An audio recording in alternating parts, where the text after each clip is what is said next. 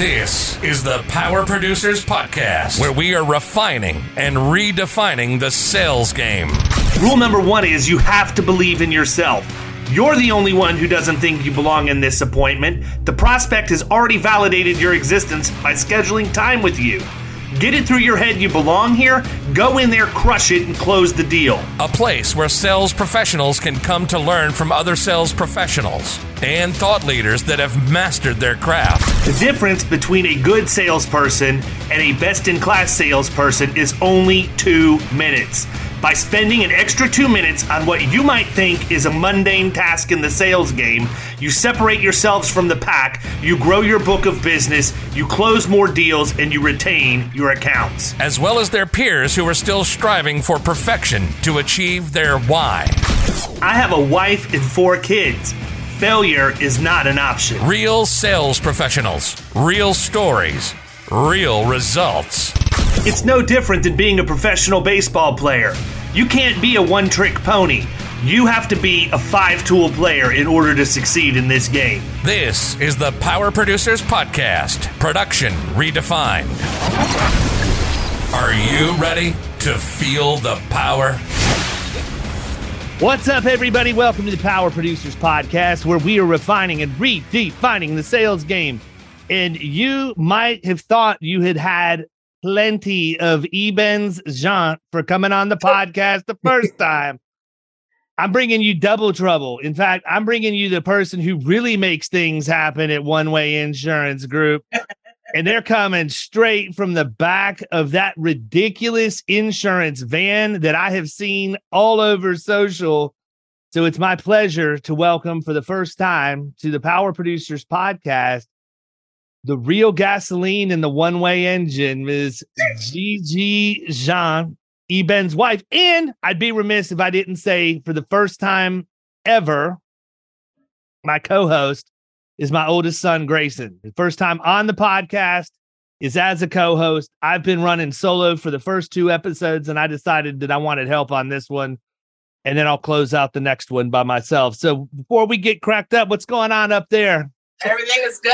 Yeah. Everything is good. It's good to be on the podcast. So talk Last to me. time I wasn't on it. No, I know. Well, and we can get into all the reasons why. Eben's told me he didn't want you on. No, I'm just kidding. He never said it. You trying to get me in trouble, Dave? I know, man. I have a feeling you do a pretty good job on your own, man. I don't think you need anything from me. So before we get into all of that, though, sort of give everybody your background, because I know we talked about it a little bit when he was on, but I don't know, we didn't really get to hear much about you other than you're from a completely different area in the Caribbean than what he is, right? Which I think is interesting in and of itself. So sort of tell everybody your backstory and what led you to where you're at right now. And then we're going to get into talk a little bit about the agency. But I want to talk a lot about the community that you're in and what y'all are doing there. And I do seriously want to talk about what your vision is and your goals are for the vehicle, because, I mean, ain't no secret who owns it. I mean, it's all over it. So floor is yours.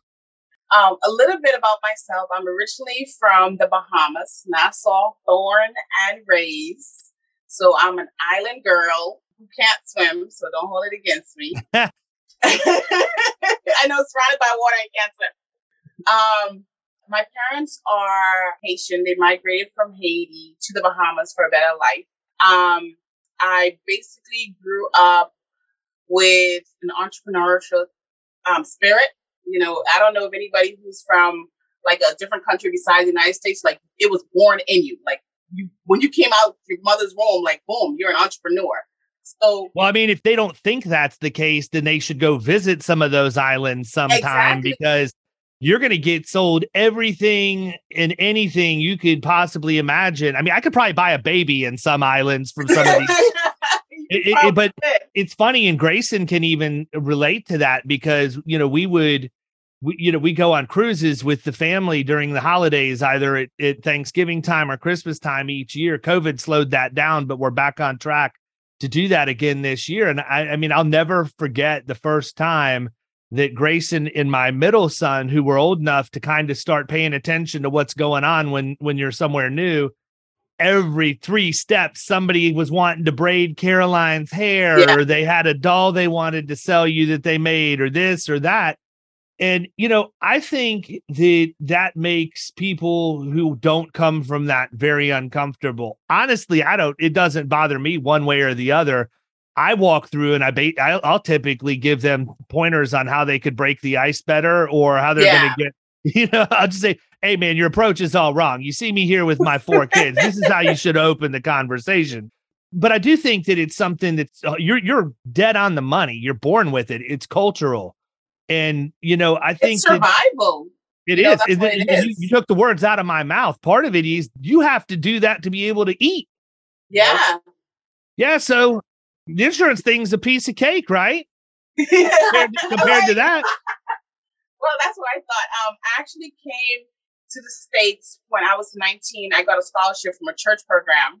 So I worked with them for a couple of years, and then I went to college. And during that time, there was a agency broker that was saying that, we need filing in the office. If you can just come in and do some filing. And then from there, I started doing some filing, and they were like, hey, can you translate for some of our clients? And then from there, I started doing some translating, and bada bing, bada boom, before you knew it, I was selling insurance, and that was about 13 years ago. I've always been independent, never been captive, and it's something that I grew to love. And then after meeting events, and he got the insurance industry, after being in the insurance industry, working for other people for a couple of years, we decided to open our own, and here we are. That's interesting. So Evans decides to get into insurance. How much of it was because he was looking for a wife and wanted to impress her? And how much of it was because he was going to marry her and she said, you better get yourself a real job, buddy? I'll let you answer that. Oh man, no, actually, she's the one. She was the one that actually got me into it, because I know, like, in my early years, like, I know about insurance, because I had a side hustle doing employee benefit. But when I got with Gigi, and she was like, you should get into it, go get your license. She even invested in me to get the license, and it took me, as people know, it took me quite some time for me to pass the license, because she invests so much in me. It took me 11 times to pass the license, and I couldn't give up. I always tell the story, I couldn't give up because she invests so much in me. I couldn't give up. I had to keep going, because I know, like, the goal, the dream that we had together. So I couldn't give up, and here we are, 5 years, going 5 years in with our agency, and we've been blessed. We've been blessed of what we accomplished so far, but we're not done yet. We're not done yet. And the funny thing too, David, is even though I've been in the insurance industry longer than events, a lot of people think that I just got my license. One person even went to events like, oh, it's a good thing that you put your wife into this. I'm like, what you talking about? I've been doing this. She's the CEO of the firm. Yeah. Like, no, people don't know that. That's why, like, she's the one that got me into it. She was the one. Yeah, but that's a problem in my opinion, because that's a bias that the industry has in general. Because I typically correct people when I'm engaging with them, whether it be social or otherwise. I even put something up last week on my personal Facebook page, and I don't even remember exactly what it was, but it was something about either a producer or an agency owner. And you know what it was? It was a comment. It was a message that I had gotten from somebody in Killing Commercial thanking me for just motivating them and supporting them. And it was the best thing I got the entire day. And I made a quick anonymous post about it. There was no gender identifying remarks whatsoever in the post. Now, it did come from a guy. It came from a man. Yeah. But when I posted it, I didn't put anything in there that would lead anybody to believe anything one way or the other. Not intentionally, because I was trying to catch somebody acting in a way, but that's how it was written, and it was a natural thing. And literally, like, one of the very first comments was something that said, I'd love to know about him or his, this, that, or the other. And my first remark is, how do you know it was a guy? Yeah. Yeah. Right. But that's where our mind goes. That, I mean, and that's something that has always sort of bothered me. And I don't think it's not relegated to the insurance industry, which is even worse. I think that we see it a lot because it's really, really prevalent, right? If you're not aging white dude in a conference, then you're a minority right out of the box. Yeah. It doesn't matter who you are.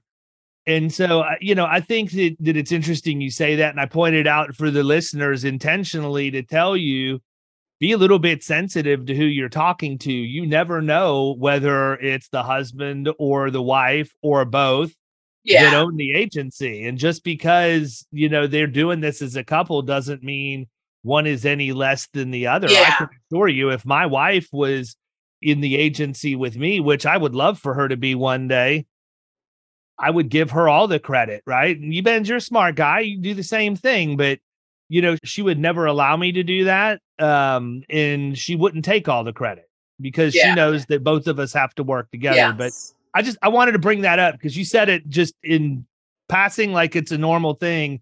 And that's the problem. It's a normal thing. And people say too many things like that in passing. And then we hear it and we sit back and we think about it a little bit later. I'd rather bring it up as it happens. So thank you for sharing that, because whoever said that to you needs to get racked in the head. Right? Yeah. So anyhow, so you bring Ebens in after 11, after 11 times he passes the test. That's still not the record, brother. I know somebody who's taken the Florida test more times than that before they passed it. But again, it's always a matter of perspective and how people view the world. You could say that, and there are probably people snickering under their breath thinking, oh, this guy's stupid. It took him 11 times to pass the test. I tend to look at it a little differently and say, this dude took a test a 12th time after he didn't pass at 11 because he wasn't willing to give up and quit. Yes. And he wanted to go get what's his, which tells me a lot, right? Because I can tell you, I've not been in the homes or the houses where you grew up, but I've been to both of the islands enough times that I know what conditions are like there compared to what it's like for the average person in the United States. Or we could even compare it to some of the worst conditions in the US, and the US is still in better shape than a lot of the other countries, that are out there. And so, my opinion is you didn't quit because you don't know how to. That wasn't an option. No, Quitting was never something that was on the table. And I mean, I even remember things like, I believe it or not, I'm relatively musically inclined. I took piano lessons for a number of years. I play brass instruments. I don't even know that I've ever even talked about on the podcast before, and haven't in a long time. But I remember all of those times where, it got beat into my head, practicing the piano every single day, that I had to go for an hour, and I'd sit down for 10 minutes, get frustrated and want to quit. And I was forbidden to get up from the piano because I hadn't mastered what I needed to learn that day. And I would end up going for an hour, hour and a half, 2 hours to get it right before I would ever give in. But at the time, I hated that. I hated the fact that my parents were doing that to me. But I look at it now, and it's really become woven in the fabric of who I am, because I don't quit at anything anymore. Yeah. And, even the most mundane things, right? There's plenty of things in our industry that we don't want to have to deal with or do on a daily basis. But if we want to achieve what we're capable of achieving in this industry, sometimes we gotta deal with the stuff we don't want to do. That's true. Very true. What you say? So you come through college, you bring Ebens into the business. What's that look like? The first few years was rough. Well, we started in 2019 when we opened our doors.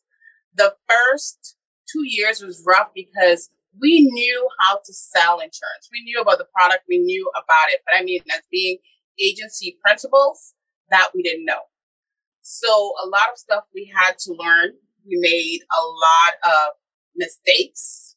We made a lot of sacrifices. There was nobody to turn to. There was no David. There was no Mick. There was no Ngozi. It was just us. And everybody that we turned to would not help us or tell us what to do. So a lot of stuff that we had to learn the hard way, like how the loss ratio affects your book of business and how to get a book of business and finding the right clients, finding your niche market.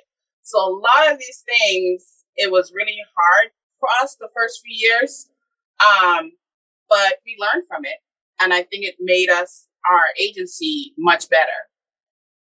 So not to make you relive the painful moments of your journey, but part of having the podcast is to share some of the things that we have done collectively that were mistakes that might help somebody else to hear not to do that, right? Yeah.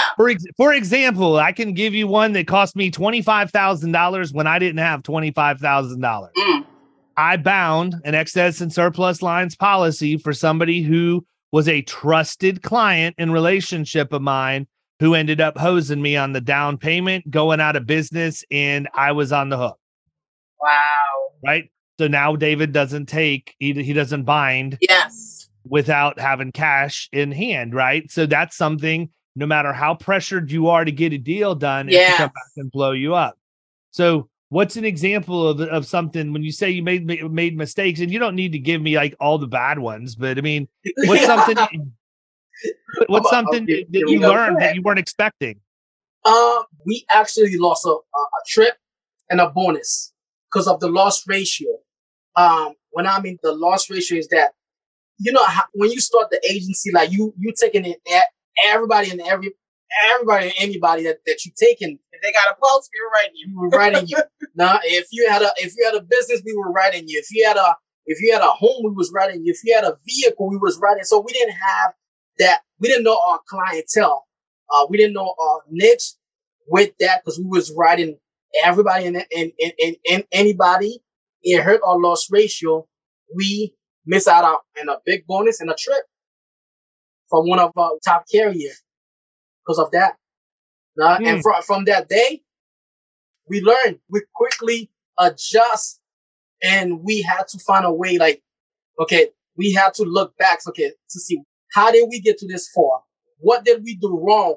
We had to go back to the drawing board to see how can we adjust. What we have to do now, and we did that, and we found out that it's not the client. It always is not the client fault. It's our fault because we don't want that end up writing them. We the one that make the decision, taking them. So we just went to the drawing board and said, you know what? This is our niche client. This is what we're going to do. This is the qualification. If you want to be a client, this is what we're looking for. And then also learn to say no, because the past few years, we've said more no's than yeses, you know, so even though it may be a good account or whatever, but if I'm looking at certain things, certain red flags and stuff like that, then it's a no. It's a no for me. Go ahead, Grayson. You started to say something. I was just going to ask, so with that being said, what were the adjustments that you guys made moving forward to fix that particular mistake you guys made? One of them, because when we first started, like we was heavily, like we had like personal, like we was heavy on the personal line. So the adjustment that we did is that we started looking at, for the personal line, people who had insurance for more than a year, no speeding ticket, no accident, clean client. We made the adjustment. And with some of the business, like we had a niche, what we were looking for. If you were a general contractor, we know what we was looking for in a general contractor, construction company, or even trucking company. Like we would know what we was looking for, especially with trucking company. Okay, how long you been in business? What's your procedure when you hiring drivers? Now, are you taking anybody, any and everybody? So we start doing those little things to help us not to make those mistakes that we made before. So here's my question, having been in your shoes before. How do you deal with the mental aspects of that, right? Because here you are, you've opened an agency, you know you're under pressure to produce and write as much business as you can, but the loss ratio is running a little hot. And the reality is it may have cost you a trip in year number one, but if you don't get that fixed, you eventually lose a carrier contract. Yeah. So now you're worried about what am I going to do to preserve my relationship with my insurance company partner, in addition to putting these parameters on. How did you how did you deal with that? What did you say to yourself when you were saying no more than you were saying yes to sort of right the ship and get it to where it needs to be? I think one thing that we did was, I think when it comes to insurance, a lot of people, it's the education part. And so a lot of our clients, we had to educate them, especially those, if something happens, they hardly want to put a claim. Okay, who was at fault? So we went ahead and we educate our clients, before you put that claim in. Another thing that we did is we started the type of niche market that we wanted. We changed our marketing to that specific niche market. So we're like, okay, this is the clients that we want. This is what we need. Let's focus our marketing on that type of client. And so it was easier that way to do the shift. And because we're fairly new, so it didn't really affect our book of business that much because we were new. So we were starting on level ground.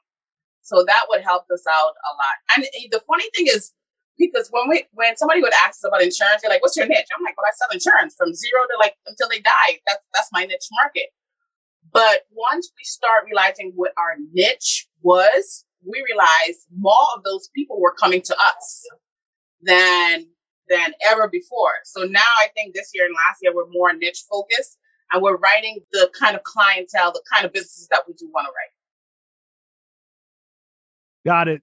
Well, I mean, I just know how tough it is because it's easiest thing for me to give advice to a producer about is figure out the 3 to 5 ideal prospects you want to go after, only go after them and don't look at anything else. Yeah. Well, I can say that now because I've done it, right? And I've made plenty of money doing it. But when you're starting a scratch agency or you are, a producer who's new and trying to get business on the books, that doesn't always make sense to you. You don't understand it. It wasn't until I got into the agency owner's role that I even paid attention to loss ratio. I mean, yeah, I would talk about it because I would tell people how bad theirs was and they needed me to help them get it cleaned up, but I would still go write the account. Part of it's because I knew we had good risk management tools that would, get it to where it needed to be. But truthfully, it wasn't because I was only taking the absolute best looking accounts out of everything I had an opportunity on and closing them. I wrote literally everything because all I knew was I needed to get my book to $1 million in revenue as fast as I could, because that's what everybody said made you, that was the holy grail for producers. So I wasn't stopping until I got there. And whatever I wrote. Then, like you, I get involved on the agency side, and it wasn't a trip. It's the fact that we get contingent commissions and profit sharing bonuses from our carriers. Yeah. And my goodness, I mean, you want to talk, I'll take my own trip. Give me the money. I want that check. I can probably make that money go a lot farther than what the insurance company is going to make it go on a trip. So, that's what was really the wake up call for me, was seeing, oh my goodness. Okay. I didn't realize that these end of the year contingencies were actually as lucrative as what they are. And I'll never forget it, man. I take loss ratio as serious as anybody out there at this point. And I'll never forget the first time auto owners came in after we had been appointed with them for the first year. And they told us what a great year we had, that we were going to get a really good profit sharing check from them. And they were ecstatic that our loss ratio was 12%. And I was pissed. I was mad because it was the first time I had seen it above single digits, because I expected it to be in single digits. And you know what's crazy? It was because we didn't know any better. I honestly didn't know that I could get profit sharing if my loss ratio was almost 45%. Yeah. Right? Or whatever the number was. And here I am with the 12, and I was mad. And my marketing guy looks at me and he goes, "What are you upset about? That's one of the best, if not the best in my entire region." And I said, I expected it to be single digits. And the moral of the story is, sometimes when you don't know any better and you set the goal, don't let anybody else talk noise at you about why you can't do something. Because what I found in life in general is most people's standards aren't as high for me as what my standards are for me. You know, I'm going to push myself to be the absolute best I can be. I don't want to surround myself with a group of people who say, oh, man, great job. That's good enough. Yeah. Nope. No, not at all. Grayson, you look like you wanted to ask a question. Yeah, so I just wanted to bring up the van. I've seen a lot of unique marketing ideas, a lot of unique branding ideas, but I can't say I've ever seen somebody with a van. So just talk to me a little bit about where that came from. I'm gonna let her. Gigi is the one that came up with this crazy idea about 3 years ago. We were just sitting in the office, and she was like, "I have a crazy idea. We should have a mobile office." So I'm gonna let her. It was her vision. I back her up with that. So it was her. It was all the credit was to her. She's in good company because I'm going to tell you what my similar idea was when she's done. So first of all, I try to correct everybody. It's not a van; it's a mobile office. So everybody's like, "I like your van." I'm like, "It's a mobile office." The idea behind it, Grayson, you're young, right? Well, you're younger than me. I may look young, but I'm not young. Yeah. And us being in the insurance industry, we know how fun it is. We know how lucrative it is. But everybody from outside in, I mean, when people talk about aggregator and they talk about limits of liabilities and workers' comp, I'm like, oh, yes, it's like me. But then the other person is like, yeah, I don't know what you're talking about. Break it down for me, right? And so insurance is something that everybody needs, but everybody's afraid of it. Or they're like, I don't want to handle it. Let somebody else handle it.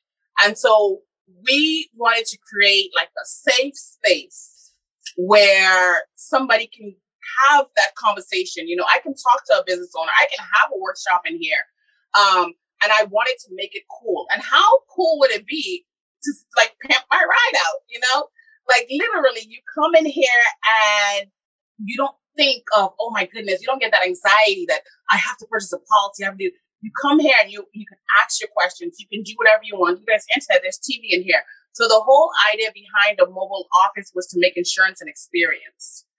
And also to go ahead and travel to different states, different events, and show people how cool this industry is.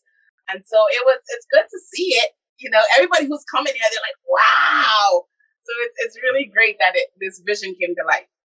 So where do you take it? Do you just go to neighborhoods and pull over and wait for people to come in? Do you announce that you're going there? Do you make events, put on a Chippendales outfit and go out and dance for everybody? Or how's that work? The process that we have right now is we've taken it to several states. It's been to New Jersey. It's been to PA, Baltimore, Maryland. So what we do, we just don't drive it to like a neighborhood because, you know, we got to have a whole plan. If there's an event that's coming on, we normally connect with the host of the event. We normally sponsor that event as well and have people come in. Like in Virginia, we had like a workshop. We did a workshop. So a lot of these things are planned with whoever's hosting the event. And we're there to be there. And here's the experience. We want to take the business owner from their conference room to the mobile office. We do the transaction here and everything. And after with the whole transaction, the other cool thing is we're gonna shoot a podcast. We're gonna shoot a podcast inside a mobile office. So that's been fun. It's been fun. It's been fun. But people think that we're going to people's houses. No, it's like we want to have that experience for the business owner that live in Maryland. We drive up there. We take you from your conference room to the mobile office, complete everything inside the mobile office. Well, it doesn't hurt any that your branding's all over the outside. So you're basically driving a billboard everywhere you go. Everywhere we go. So you could literally just leave that thing parked on the side of a busy street and probably get leads from it, which is good, right? Who wants to buy a billboard when you can buy a mobile office and brand it the way that y'all have done? I think that's a really, really good idea. Let me ask you this, because I think this is a question that probably should be asked more than what it is. But I have to believe, and I'm asking you because I'm not a minority, so I don't know the answer to this other than if I were to ask my friends. But you're in an industry that, as you have admitted, has blessed you, and it hasn't blessed you nearly as much today as it will have in another 10 years because it's going to continue to build on itself.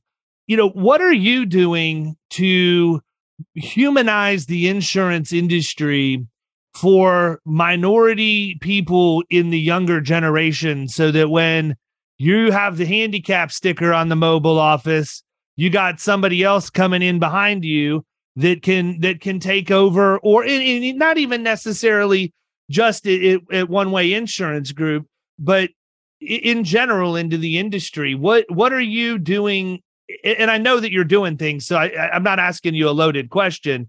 I just want you to share those things with the audience, because I think that's the other thing that's really, really important. And, I'm challenging the minorities on this too, because I listen to a lot of y'all complain out there about how you don't get a voice or you don't get a seat at the table. But I'm also going to tell you, I never hear you do anything except complain about it. You don't ask for a seat at the table.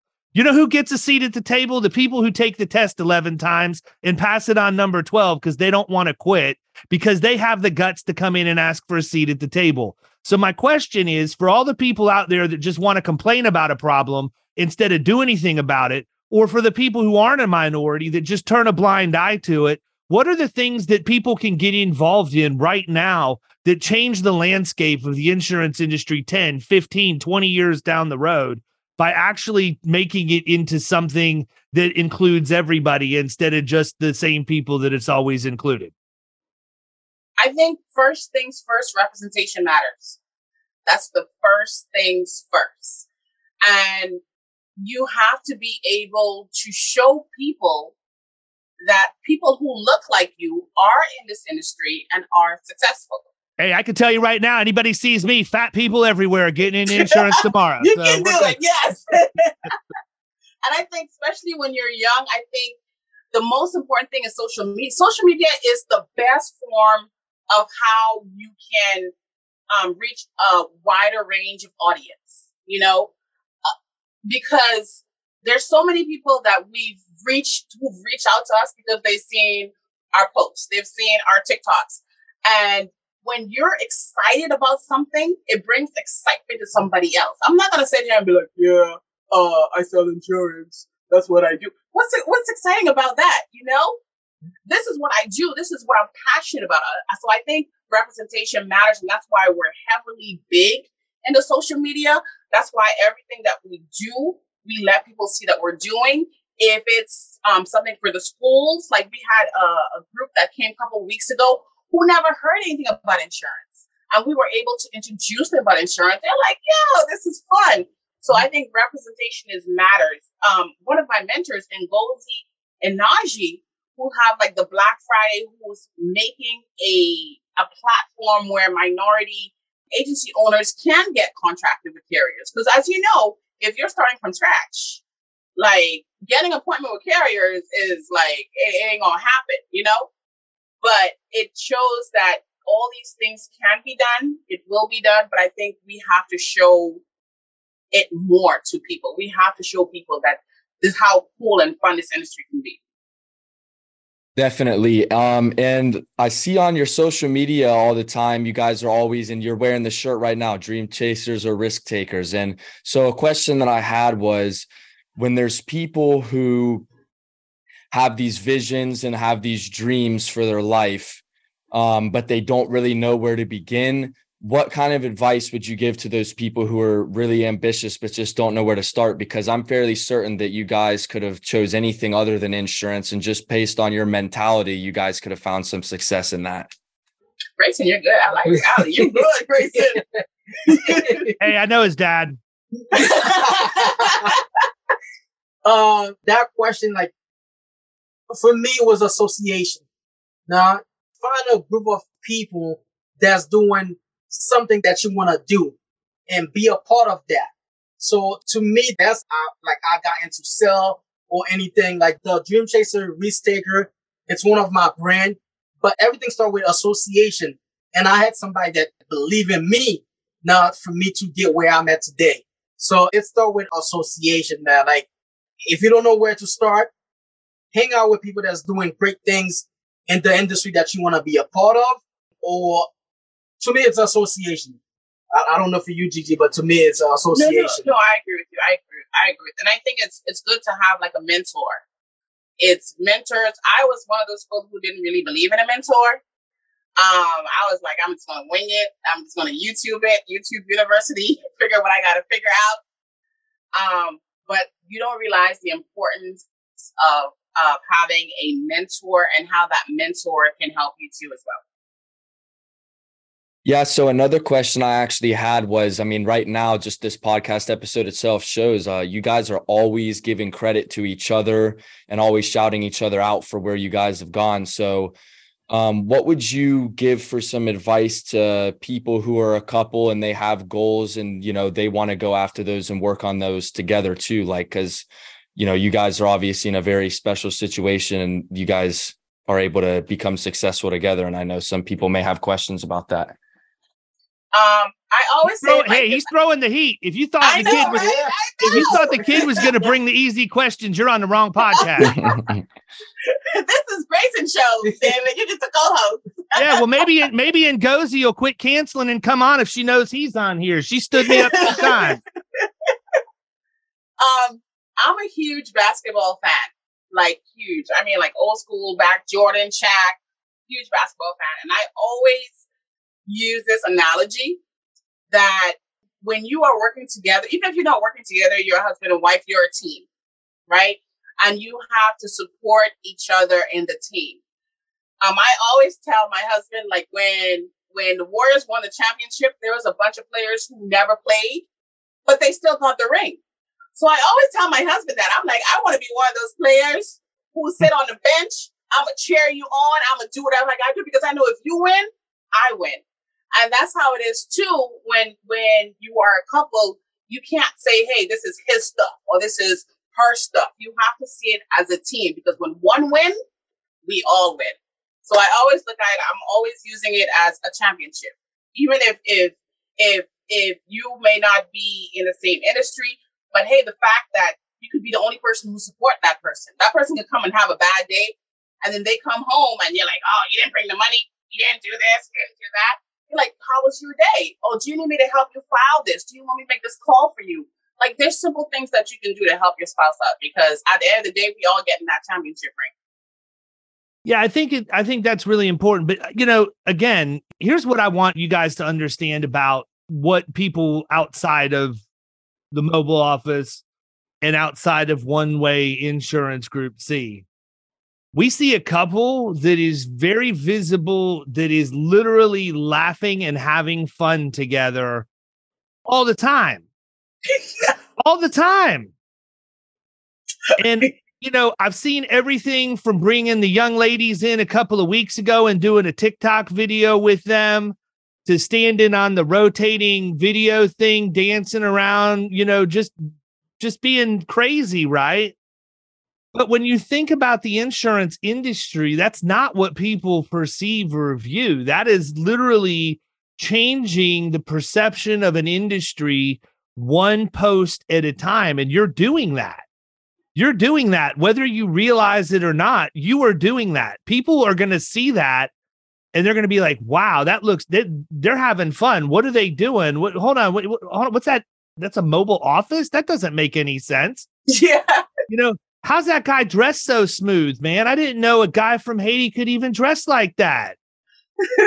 You know, my guy's always G'd up wearing the white pants and the red jacket or the blue pants and the red jacket. Like, I see it all, brother. I see every bit of it. But I want you to know that because you need that reassurance because I understand how much it takes. Yes, you're having fun. You may even be acting like you're having fun sometimes. I would never accuse you of that. I think every day is an awesome day in your house, and I want to live there sometime because it looks everything looks, you know, just so perfect and so happy. But at the end of the day, man, it's a grind. It is. Even putting out content where you're laughing and dancing and joking around and taking that and repurposing it, getting it distributed to social and making sure that the messaging and the post is right and everything. That's not easy work, man. And I think there's a subset of our industry out there that's the older guard that think that you're just playing around on social media. Because I know they say that about me. Yeah. I know they say that about me, right? And I don't think that people really understand, the power of perception. And you guys have harnessed that. You've done an exceptional job. And I think you need to know that, because I'm sure that there are a lot of people that see the content you put out and it puts a smile on their face during the day when they needed it and they didn't get it anywhere else, but they never reach out and tell you. But I know that people see that, and that you're changing the way people think and how they perceive our industry. So keep up with that and keep doing it, because that's really, really important, because we're not going to be the same we were in the 1970s, 80s, 90s, even early 2000s. Technology changes, the world changes, and our industry, unfortunately, just seems to be very, very slow and behind everything else to change. But with people doing the kinds of things you're doing to push the envelope and putting yourself out there and making yourself visible, it's amazing to think about, how many lives you're going to change, because I have to believe at some point, 2 dozen, 3 dozen, 4 dozen African-American people who would have never thought they had an opportunity in the insurance industry. And by the way, I may be selling you short. It may be thousands of people, who knows, but they never would have come in if you wouldn't have had the guts to sit out there and put yourselves out there in front of everybody and be authentic in who you are. And that's what you do. So congratulations for having an exceptional presence on social that seems to be very genuine, very authentic. And as much as it can do to change the industry, I also think there's a lot of people out there that buy insurance that want to deal with somebody who has fun and looks like they're, they're in a good mood all the time, and that it's okay to let loose a little bit and still do your job, It is. And I think that probably helps you a lot with your audience and the prospects that you have, even if they don't reach out and tell you that directly. I've got to believe people see that, like, that's the kind of company I want to do something with. That's who I want, that's who I want to partner with, because I feel like they'll make me better. Yeah. And it's funny that you said, like you said, like the always, because we are on social media and we do make it fun, but don't get it twisted too. Like our book of business, we are, like I said, grinders.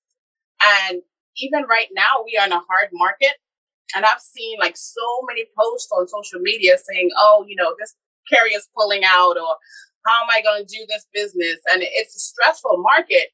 But in the same way, too, because a lot of people are saying, I can't wait until it goes back to where it is. It most likely will never go back to where it is, but you have to work with the market. If you were selling something and that carrier pulls it off, or something happened, or nobody's writing it, find another product, learn about another product to sell. But I think in the insurance industry, like some of us are so stuck in our ways. We want everything to be the same, but things are changing. And we have to learn to change with it, even with some carriers pulling out. Okay, then let me go to another carrier. Let me ask this carrier, what do you like to write? Let's pivot to that. Because I know with us back in 2018, 2019, we were mostly personal lines. But then we start pivoting to commercial lines. We like, we're really good at commercial lines. So that's what we started. You got to learn to pivot with it. You can't be stuck in the same era, because you want to be left behind.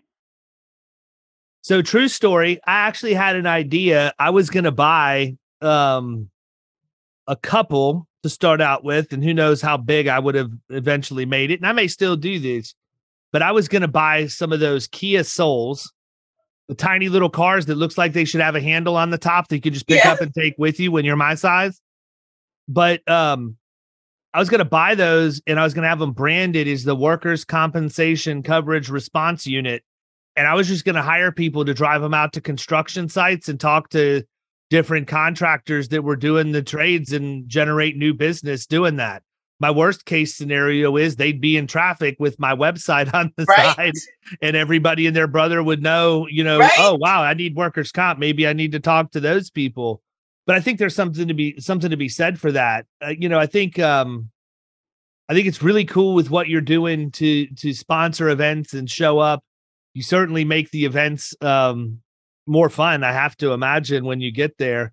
But how receptive is the community to the education? Because, I don't really think there's a lot of people out there that are standing up proactively saying, yeah, I really want to get a deep dive and learn insurance. Most people want to learn about insurance when they find out why their premium went up or why they had a claim and whether or not it's going to be covered. So how do you get engagement from people when you're literally going to talk about one of the most boring subjects on the face of the earth? How do you get them to engage with you? Or let's because she's the marketing, like she's the whole marketing. She handled that, so I'm gonna let her.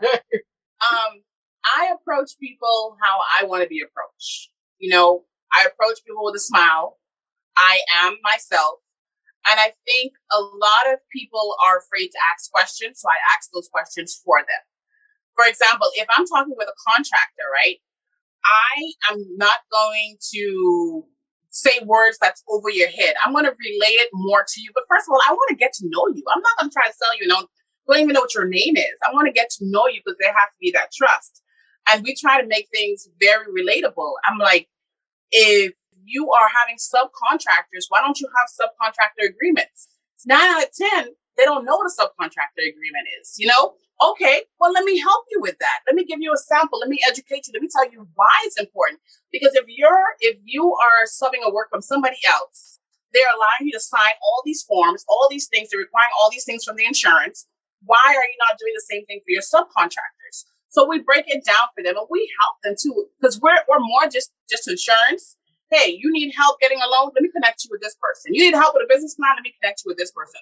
So we become more just like a resource center for our clients. And then from that, we get referrals like, Tom just said you help him with this, and Barbara said you help him with that. And it's just, I think sometimes we overthink things, like we have all this plan, let me break it down for you. But sometimes people just want to have a conversation, and from there you can help a person out. Is it really that simple? I mean, it's hard to believe that it really is that simple, isn't it? It really is. And I will give you credit, David. A couple years ago, events, what is it, the extra 2 minutes on about the book? The extra 2 minutes? Yeah. So events let me listen to your book, the extra 2 minutes. And at first I was like, but I started listening to it, and like you basically break down like the extra 2 minutes does matter. You know what I mean? Like the extra work that you do does matter. Even the follow up with the client, those things matter. Those extra 2 minutes matter. And we've implemented that in our agency as well, where we do send out the cards, where we do the follow up, where we do the extra 2 minutes. And people appreciate that because people remember that. They're like, you're not just selling me a policy and I don't hear from you until the renewal. Nope, you'll roll up in a mobile office into their driveway and make them handle a midterm endorsement on the spot. That ain't the extra 2 minutes, sister. That's the extra hour and a half. You've definitely taken it to a completely different level. Well, listen, we've been going for almost an hour right now. And I know, really? Isn't it crazy? Yeah. Isn't it crazy? It's been that long. I need to wrap up because I got one more to record after this. But I think it's really important that people have a way to be able to reach out if they want to talk to you about things that we haven't talked about on the podcast, because, I hate to say it, G, but you got a double whammy. You're female and you're not white. Yeah, you're not white. I'll be honest with you. You're Bahamian is what I should say, right? Bahamian, yeah. You're from the Bahamas. Yeah. Yeah.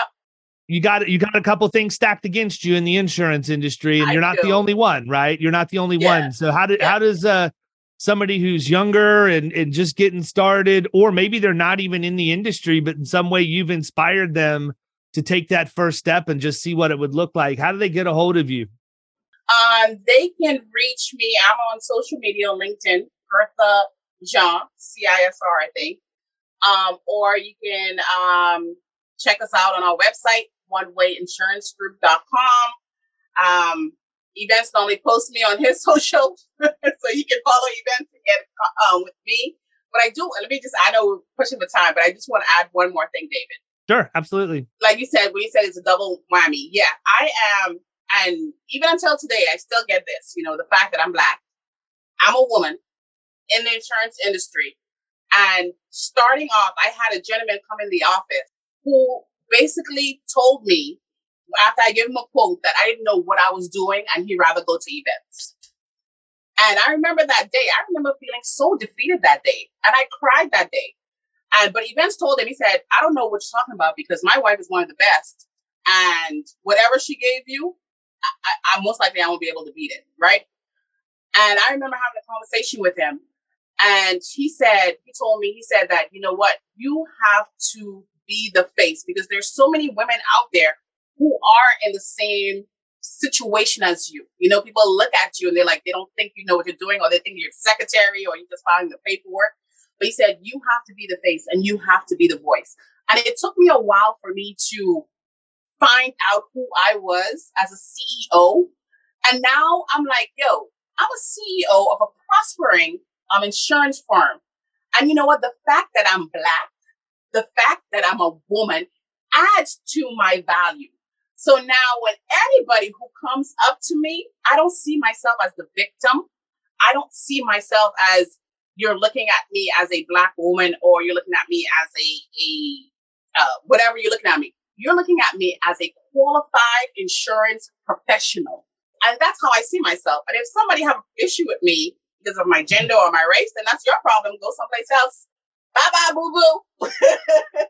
And that's how I think we have to see ourselves too, because no matter where you go, people are just going to look at people going to see how they want to see you. But how I perceive myself is different. Good for you. Well, it starts with self-belief. In any sales role, that's the case. If you don't believe in yourself, how in the world could you expect anybody else to believe in you? So good on you for thinking that way. That's a great thought process. Well, listen, we are on the hour and I got to wrap it up. I cannot wait. I cannot wait to drop this bad boy and get it out to you guys. So stay tuned. I don't even know if I'm putting you in the picture, man, to be honest with you. You already got a cartoon one. Don't just put her. Like, put her. I may have you sitting on her knee, having her burping you like a little baby or something like that, keeping you right where she wants to. In all seriousness, thank you so much for coming on. It really means a lot that you guys would take time out of your day. I know you're busy. I know you're grinding. And every minute you're not grinding is another minute you're going to have to make up for the time you were on here. So thank you for that. I look forward to getting this out and sharing your story with everybody. I can promise you it will bear fruit for you. And I wish you nothing but the best moving forward. So thank you so much for being such awesome guests, and we'll catch you soon. No problem. Thank you. Absolutely. See you guys. You've been listening to the Power Producers Podcast.